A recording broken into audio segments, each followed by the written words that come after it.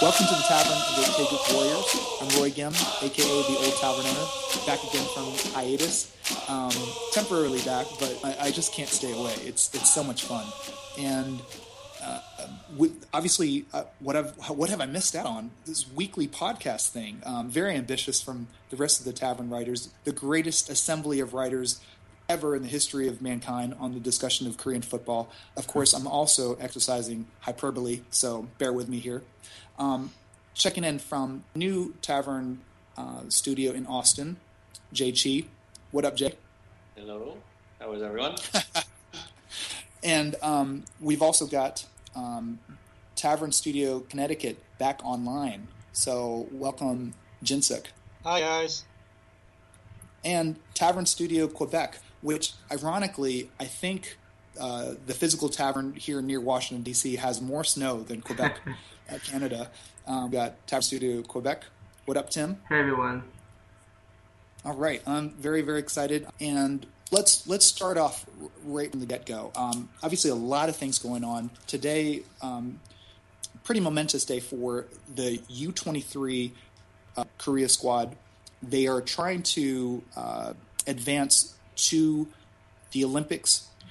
In order to qualify, if you're not in the know, they need to at least be in the top three. So third place winners is the very least that can win. Otherwise, the runner-ups or the finalists for the AFC U23 championship will advance to the Rio 2016 Olympics. Very exciting, obviously for a number of reasons, and very probably more important for Korea because if they win a medal, just like in 2012, these players will have their careers relatively unfettered. They will have military exemption. I'm very excited about the prospects of that. However, they won 1-0 in the quarterfinals against Jordan. It's fair to say that I think this was a very unconvincing win. Am I correct in saying that? It's kind of one of those Tale of two halves. Tale of two halves. Yeah, the first half was solid, good. The second half was decidedly less so. And so, I mean, I think on the run of play, I think Korea was the better side and deserved to win, quote unquote. But there were certainly some things to take note of for sure. Right. If you tuned into the second half, you saw Jordan look like they scored a spectacular equalizer that was called back. But I think most people would say, looking at the replays, that was a goal that should not have been disallowed. Yeah. Oh yeah, the guy who scored the header was completely onside. Yeah, no, it was absolutely onside, and it was a terrible decision by the ref. And I think, I haven't been a linesman before, but it seemed to be a fairly standard call. There was nothing tricky about it. The player was on the same line as the far defender on the left side. Terrible decision by the ref. And can we just talk? No, I was just can we just talk about the atrocious defending in that goal? Maybe it wasn't atrocious, but the guy was unmarked in the 6-yard box, right in front of the keeper, clearly onside. We missed our offside trap completely. There was a through ball played. The two center backs stepped up to play the striker behind them offside, but there was still a run coming into space on the other side. And it just seemed for a second there, it was one of those mistakes where no one took any leadership and everyone was caught ball watching. It was extremely frustrating because, it seems like younger generations of Korean teams are getting better at defending or more solid at this. Maybe it's overgeneralizing to say that, but it was just extremely frustrating to see us, concede what should have been a goal against an opponent who really shouldn't have been causing us problems. Yeah, well, I wonder, and maybe this is something Jinsuk can answer better since he watches the younger teams a little more often, is that maybe that lack of leadership possibly came because of the goalkeeper change that Sung Yoon was in instead of Dong Jun? Actually, I'm not too sure. Now the thing is, Kusong was very, very nervous on his debut today, right? But is that something that could have been prevented had Kim Dong-jun been there? Now, Kim Dong-jun is a very vocal keeper. So is Lee Chang-gun, and Lee Chang-gun, right? He's been the ex-captain. To see him fall to third place was actually very shocking to me. But yes, I do wonder. I can't provide you an answer because, to be honest, ball watching scenarios like this are far too common. But I would think that some things might have gone different had there been a different keeper. Yes.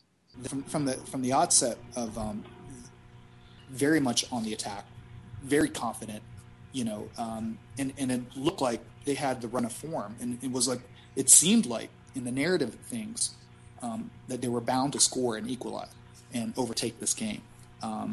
Korea's confidence level was abject. I mean, the passing, on a number of levels, there was abject failure in passing and Yeah. So I watched the second half, and I didn't catch the first at all, and I was actually very surprised to see what looked like Jordan having much more possession. They dispossessed us all the time. Yeah. They're the ones that doing the attack, and we weren't really getting anywhere near their box net, and that was really weird. And I actually think I'm suspecting that not okay. There has to be some element of the players losing concentration completely, but I'm actually wondering: do you guys think that this was a culprit of fatigue at all? Because the players did not look like themselves.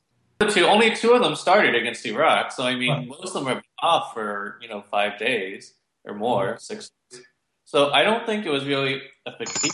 I do wonder though, maybe if there was just an overconfidence thing, because I mean, the first half they did play, I thought, fairly well. They made a few chances. They really pinned Jordan back. And so I don't know, maybe if somewhere like at halftime they just thought, we've got this, Jordan can't connect on anything or something. Because I mean, that was certainly the feel. There were a number of articles that came out before the match from interviews with Shin Tae-young about, they were a little bit relieved that they'd gotten Jordan because it's a team they thought they could beat and, dominate with their attacking play kind of thing. So I just wonder if maybe they felt there was just this overconfidence, and then Jordan just came out and in the second half just kind of sucker punched them, and they just never recovered. I thought the narrative was strange from Shin Tae-young because, he said we're gonna play this match as if it was the finals because it's do or die. Because if you lose this match, there's no dream of the Olympic Games, of exemption or anything. It's over. But at the same time, he's saying, "Oh, but we can beat them. I have a few ideas of how to beat them, and then we're relieved and we're not worried." And I don't want to criticize Shin Tae-young. Maybe it's because he's just a favorite in the books of many Korean supporters. But I think the pre-media talk to this game, maybe the pro. Well, I just thought it wasn't the best. It wasn't the best PR strategy, and probably gave the players that overconfidence. But I'm not quite sure what to attribute this to. I mean, we haven't seen it all tournament. The team's been fairly consistent. So Uzbekistan, they were pretty bad the second half too. Yeah, right. But I don't know. It could be that. It could be overconfidence. I don't know what could cause him to lose concentration like that, to be honest. I don't know where this runs into the timeline of things, but Moon Chang-jin, when he went out injured, there definitely, I thought, was another, if their confidence level was already on the wane before he got injured.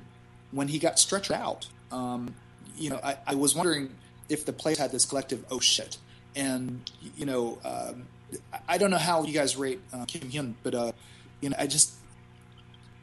I'm sorry. I'm completely. Let's scratch that. It's not Moon Chang-jin that went out. It's Hwang Chen. I'm sorry. Yeah. When he was taken up by stretcher, I thought the one guy that has been very dynamic in being able to create things. Suddenly I was wondering, if the players themselves felt like, he was the linchpin. If the some kind of bubble burst in their confidence. Yeah, that's actually a very good point. Like Hwang Hee-chan has been probably the most hyped player in the media so far, next to Kwon Chang-eun. Yeah. And the players probably know this, and I think that is another very good idea as to what could have caused this, oh shit moment from Hwang Hee-chan getting injured.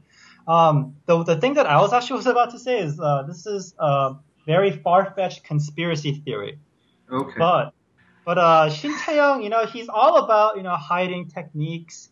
He's all about let's not show the manager like what we're gonna do, and he probably knew that like the Qatar or North Korea, either Qatar or North Korea would be watching us play, right? Oh, sure. So so they're probably at the game. So like my conspiracy theory is because he was so confident about Jordan, he actually like play purposely like differently than he would against Qatar, and like as to not like show the Qatar manager like what we're gonna do, that kind of thing. I don't know. It's very far fetched. It seems far fetched to me. He's already shown it over the course of the tournament. I mean, that's. I mean, this tournament is in Qatar, so I mean they can watch all of our games very easily. So I mean, he's seen the Uzbekistan probably, and he has footage of Uzbekistan and Yemen and Iraq and this one. So I don't. It seems it's probably not intentional. Odd thing, even if he was super confident that to really try to conceal too much. I mean, I get that Shin Tae-young, he plays his cards, wisely, but at the same time, if he really wanted to conceal everything about the team, then why would he have friendlies that were not closed door? Because a lot of teams scheduled closed door friendlies, and we only knew the result and who scored. But Shin Tae-young had them on, national television. So, I don't really buy it, but I see where it's coming from. Yeah. But I mean, on that note, I do expect him to switch back to that 4-1-4-1. Absolutely. Yes. Out of the diamond. So. I was going to say the diamond just failed spectacularly. It doesn't seem to work. There's no fluidity in the midfield. Park Young-woo seems very isolated, and that's kind of a problem. The diamond, it can work, but the way that Australia doesn't play to its strengths because in the first half they were doing a lot of crossing. It was going out to the fullbacks wide. They were both crossing in, and that doesn't obviously play to Hwang Hee-chan's strengths because he's not the biggest in the air. I mean, Kwon Chang-eun has a decent leap on him, and we've seen him get on to crosses, but I mean, it wasn't playing the way they wanted to. And to talk a little tactics about what Jordan did in the second half is that they took advantage of those second balls into the spaces around Park Young-woo, and so that's really where they were getting kind of going, is that they won the second balls. There was no Koreans around them because Moon Chan-jin and Lee Chan-min weren't tracking back enough to cover those spaces, and so Jordan was getting those breaks out of those little pockets of space. The one goal from a defensive lapse. So, I mean, if we can talk about something good that they did before I become very harsh on them, is, on the defensive lapse, very quickly, if you're breaking it down, Ru was able to find Moon Chang-jin, was able to lay it off for him, and he was able to finish clinically. But there's Moon Chang-jin who is at the right place at the right time, can score those goals. I think the best goal I've seen him score was I think against Uzbekistan. But beyond that, he can be very invisible beyond that. Hwang Hee-chan is the one who's, or Kwon Chang-hoon's are creators that I see. And then Ru also becomes very invisible sometimes. He can get those assists, but he hasn't been prolific in scoring. Only scored once. It's very interesting. Moon Chang-jin and Yu Seung-woo have historically been the aces of this team. Yet they're the ones that are underperforming. And, you could say, Yu Seung-woo is coming back from not getting any playing time. Moon Chang-jin is coming off of injury. But Lee Chang-min is also coming off of injury. He's doing very well. Kwon Chang-eun is also coming off of injury. He's also doing very well. So I don't know what's going on with them, to be honest. I have no idea. Lee Chang-min, a quick second. Yeah, he had a very good, some very good touches in the second half. When it looked like towards the end of the match, they were starting to get it together a little bit, and he had a very good run and Lee Chang had a is decent shot. always like it's very rare to see Lee Chang-min play badly with this team. Ever since like before 2012, 2011, all that time, Lee Chang-min has been very, very good. So then, I guess maybe it's a good time to transition over to the Qatar match, because I think we've done we've done the roundabout on the Jordan match. In the last podcast, which never came out because of audio problems, we kind of mentioned how the one team, Jinsuk and I mentioned that the one team that we wanted to avoid at all costs was Qatar. I'll just explain why, from my point of view, why I'm worried about Qatar. Is that like this team, a lot of the players, they have this chemistry that many teams won't have because of the Aspire Academy program, and 21 of the 23 players are currently in or have graduated, I guess, from the Aspire Academy system. And I guess maybe it's not. This team is just incredibly quick. They're playing at home in an environment in which they're comfortable. They've scored, I think, 9-10 goals in 4 games? A lot of goals. Yeah. But I think one player, just getting his name out there, one player we have to worry about is, I think they're a center attacking mid, if I'm not mistaken. No, well... Or maybe Abdul Karim Hassan. No, Abdul Karim Hassan's as a fullback. He's a fullback. He's a fullback who scored 4 goals for some reason. Okay. But Ahmed Allah also has 4 goals. Yeah, he's very scary. But I can't, like in the last game in the quarterfinals, Akram Afif was actually pretty. Afif, that's right. Afif was dangerous, and he's very speedy. He's got a great eye for a pass. He's difficult to dispossess. Some players many other bloggers might call him selfish at times. But if he's able to produce that little bit of magic and get that through ball up the middle and split the defense, which seems to be a weakness that's common in Korean teams where pace up the middle can be an issue, then I mean we're in tough against Qatar. It's not at all, just the name Qatar sounds like a country that we should be beating, but this team not at all. Not at all. Could go all the way in this tournament. Could cause a few teams some scares at Rio if they make it there. I'm pretty sure they will. This is a very strong team. Team has an amazingly quick attack. They're probably the best attack in the tournament. I could easily see these guys creating problems for us. Considering Uzbekistan and Jordan can cause problems for us, these guys can absolutely score against us. And to be honest, I think they will. The thing is, they've conceded at least 1 goal every single game they played. They're pretty leaky at the back, so honestly, this match is going to be about who can outscore the other. That's what I'm expecting. But how good are we at set pieces? Because I've just looking through the highlights. I mean, I think all but one of their goals they conceded came from either directly from a set piece, like a free kick or a corner or a penalty. Seriously? Yeah. Now, going back to set pieces, though, there was a lot of media coverage about Shin Tae-young's corner tactics. Actually, I think it was after the Iraq game where we scored off of of a corner. Well, not a direct corner, but some sort of corner play. And I don't know. There was a lot of coverage about that. There was also there was also the corner where Moon Chang-jin passed really fast to Hwang Hee-chan, who just missed the goal. Yeah. So stuff like that. Shin Tae-young's his set piece play does get some attention. The thing is, I only remember scoring off of a set piece once. But going back to why cause the 4-4-2 thing, just to get it out of the way, there's no way Shin Tae-young's gonna play the 4-4-2 and ask Park Jung-woo to have responsibilities of shutting down a thief or a lot. That's not happening. We've spoken about Qatar. We've spoken about the danger that they might pose.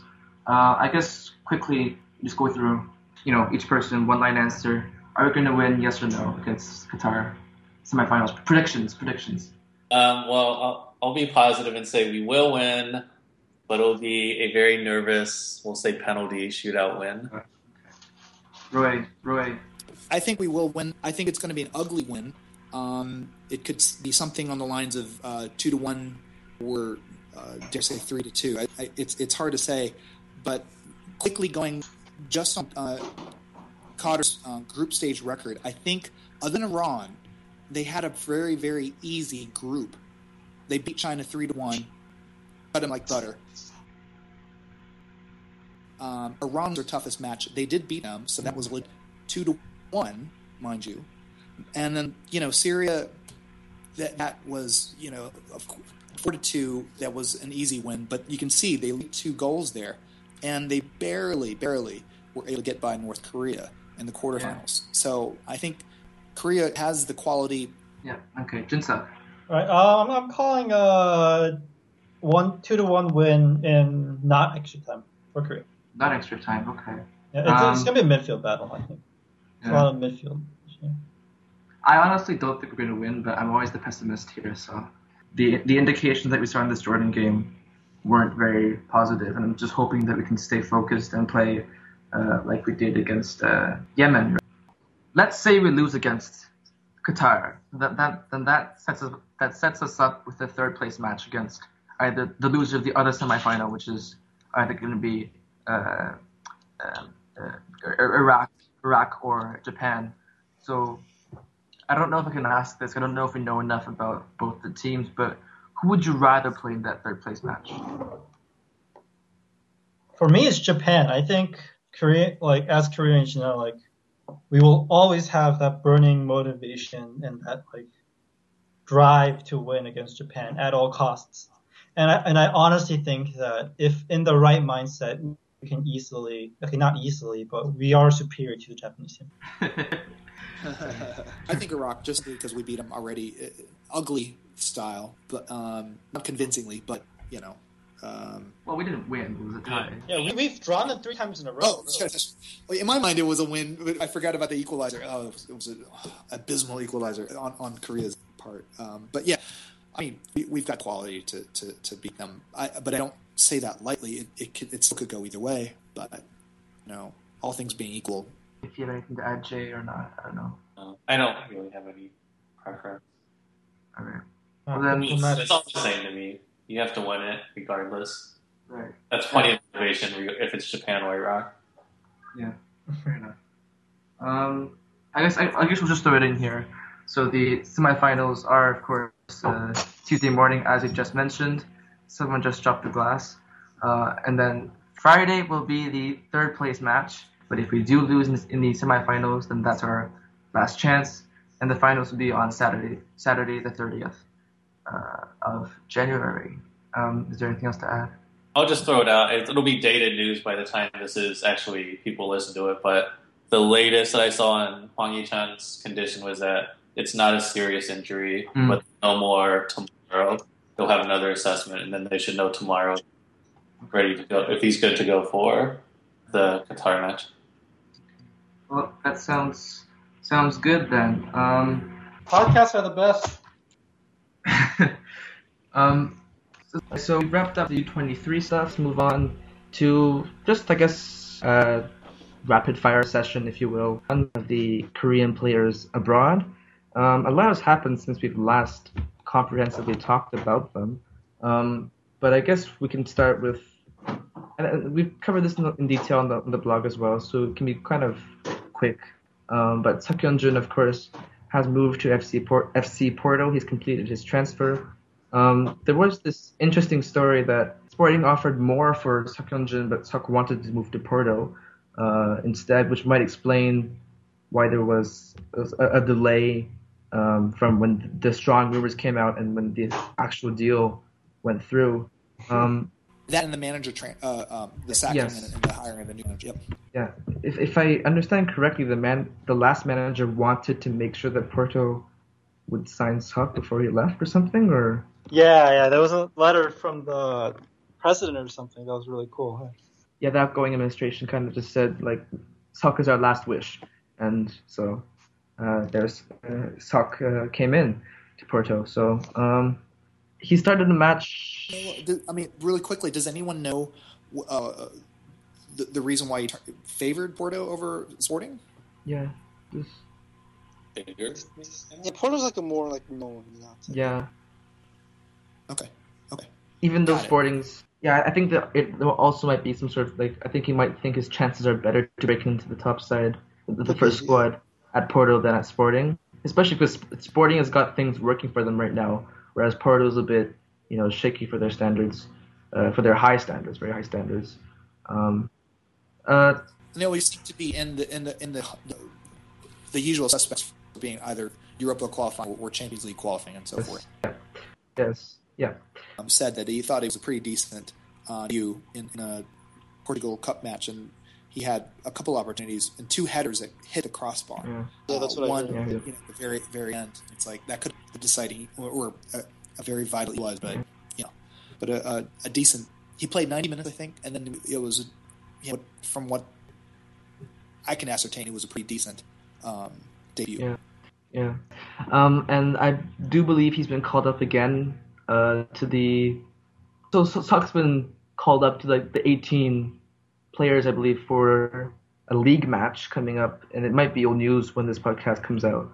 But we'll see if he can make his league debut for Porto, and it'll be interesting to see how that goes. And for the Twitter, for anybody who's not in the know about Sukun-jun, the Twitter version of this amazing journeyman career is that he went on trial at Ajax. It was ballsy of him to do that, and Martin Jol was just said, okay, yeah, you're in. And he's had a mixed career since then, including a little bit of a stint in the Middle East, but somehow remarkably was able to get back into European football and in the top flight in Portugal, and has made a name for himself.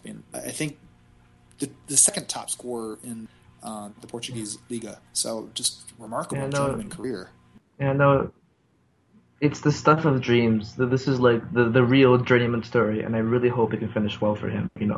So hopefully he breaks it in Porto, but it's a tall order and it's a very big leap he's gonna have to make, and he's either gonna fail miserably or he's gonna succeed and play in the Champions League and stuff. So it's a huge leap of faith, and we'll see how that goes.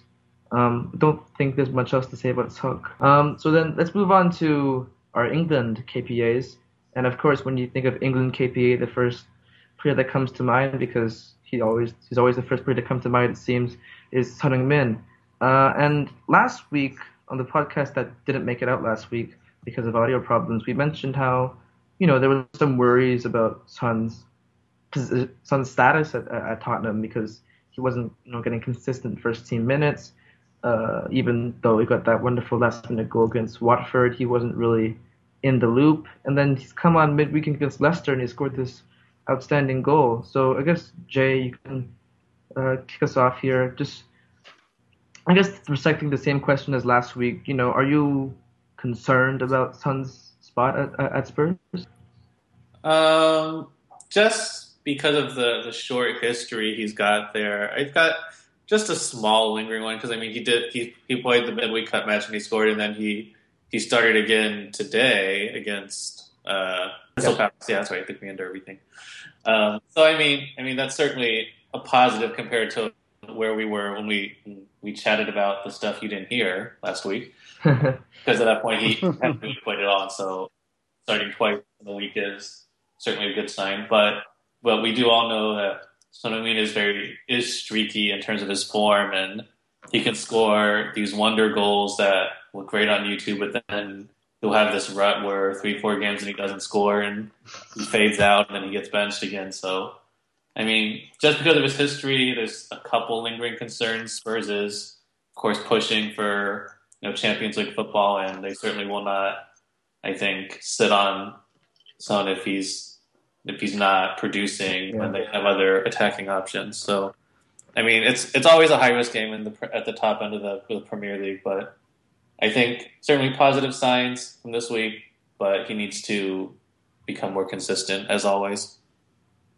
Yeah, so what I said last week was that Son, he is very streaky, and if he's in a rut, he's not going to play. But he's very popular with the fans. He's highly rated by Pochettino. They also spent a lot of money on him, so he will get his chances. And now the question of whether he can play regularly or whether he can play in streaks is, of course, whether he can become more consistent, which has been Son's biggest issue since his Hamburg days. There was that sense. I was watching with a Korean buddy of mine who we were able to have about a few hours in the middle of the week. I'm lucky enough to be able to catch this, and we were both in the same conversation about this right before Son scored. That we're like, this is high stakes for him today. It somehow just feels like Son's got to show up and show something to Pochettino. And sure enough, he did it in spades, with a brilliant Son Heung-min-esque goal that I hadn't seen since his days in the Bayer Leverkusen. Just brilliant. I think the kind of goal that the Spurs were looking at, the reason for acquiring him, and an assist to boot that was also beautiful to watch. So I can't add much than just that when he's on, and we're hoping for more consistency like that.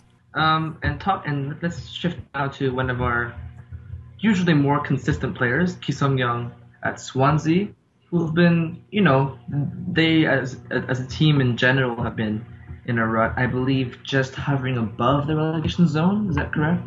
I haven't seen standings. Yes. Yeah. Okay. So, are you concerned about Ki's production at Swansea? Because there's no question about his starting position, right. But like his of how he's playing for Swansea. And are you concerned about Swansea in general when it comes to avoiding relegation? Well, I am very concerned for Swansea in general. I don't think they've been playing nearly as well as they should be.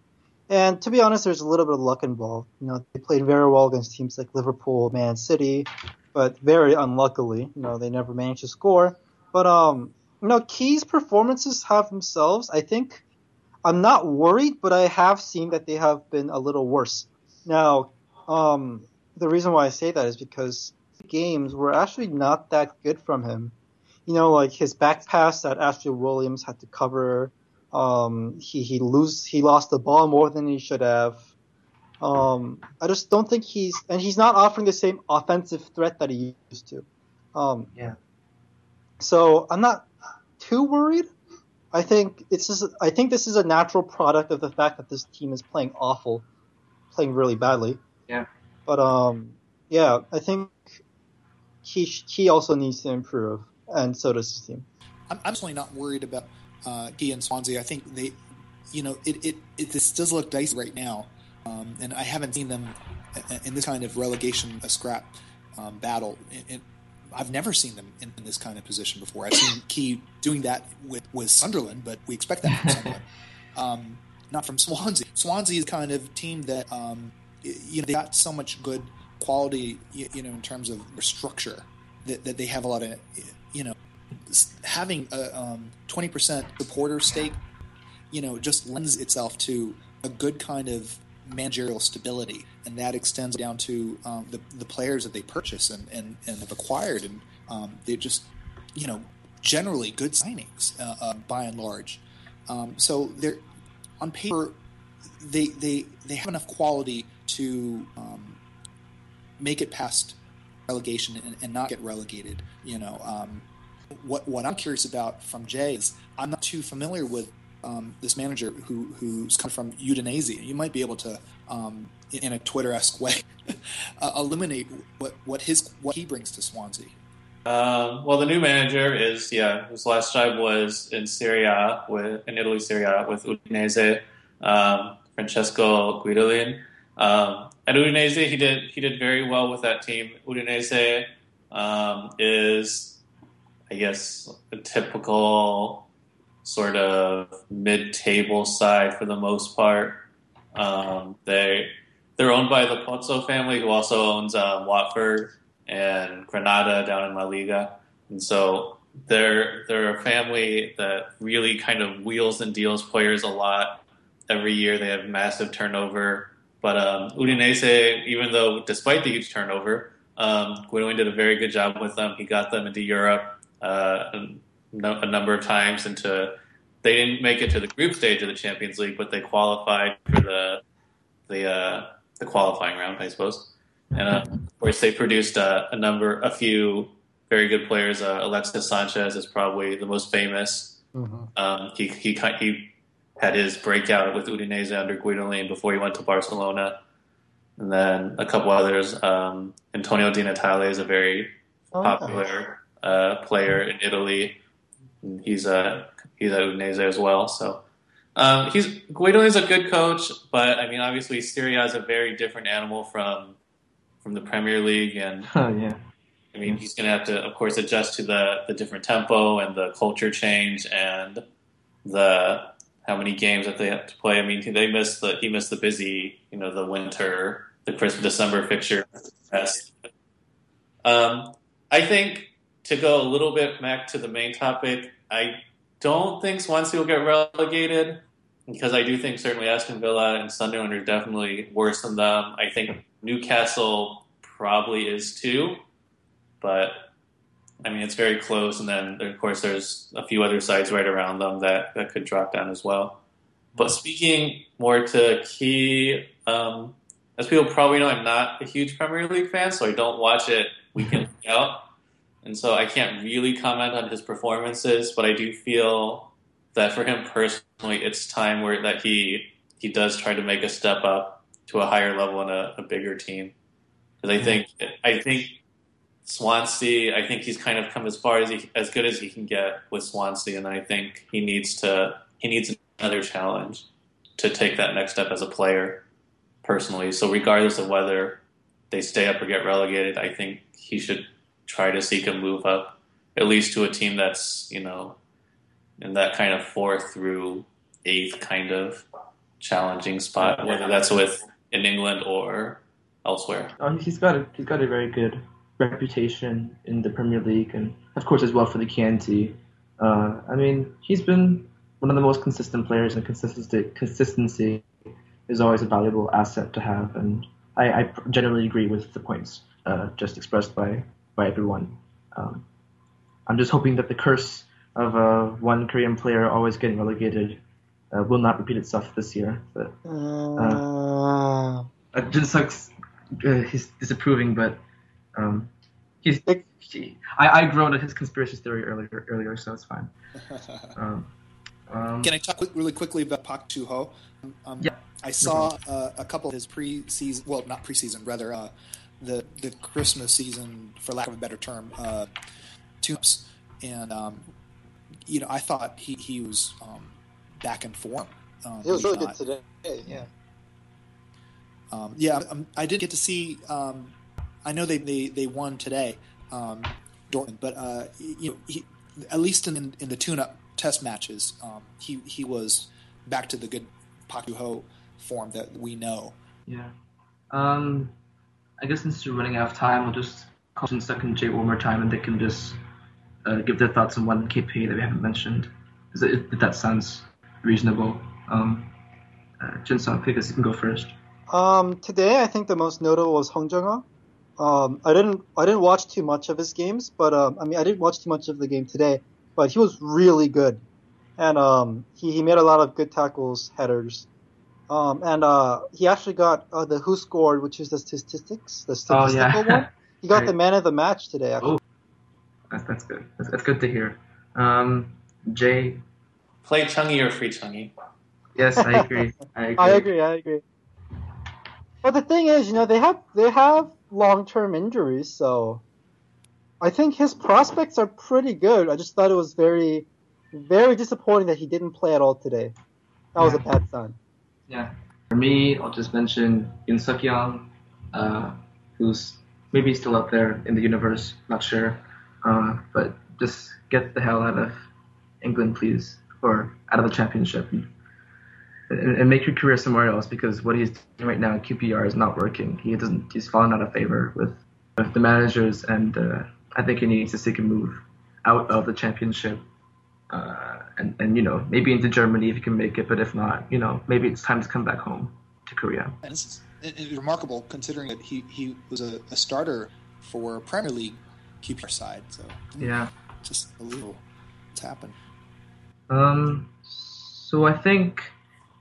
Because of time constraints, we're gonna have to leave it there.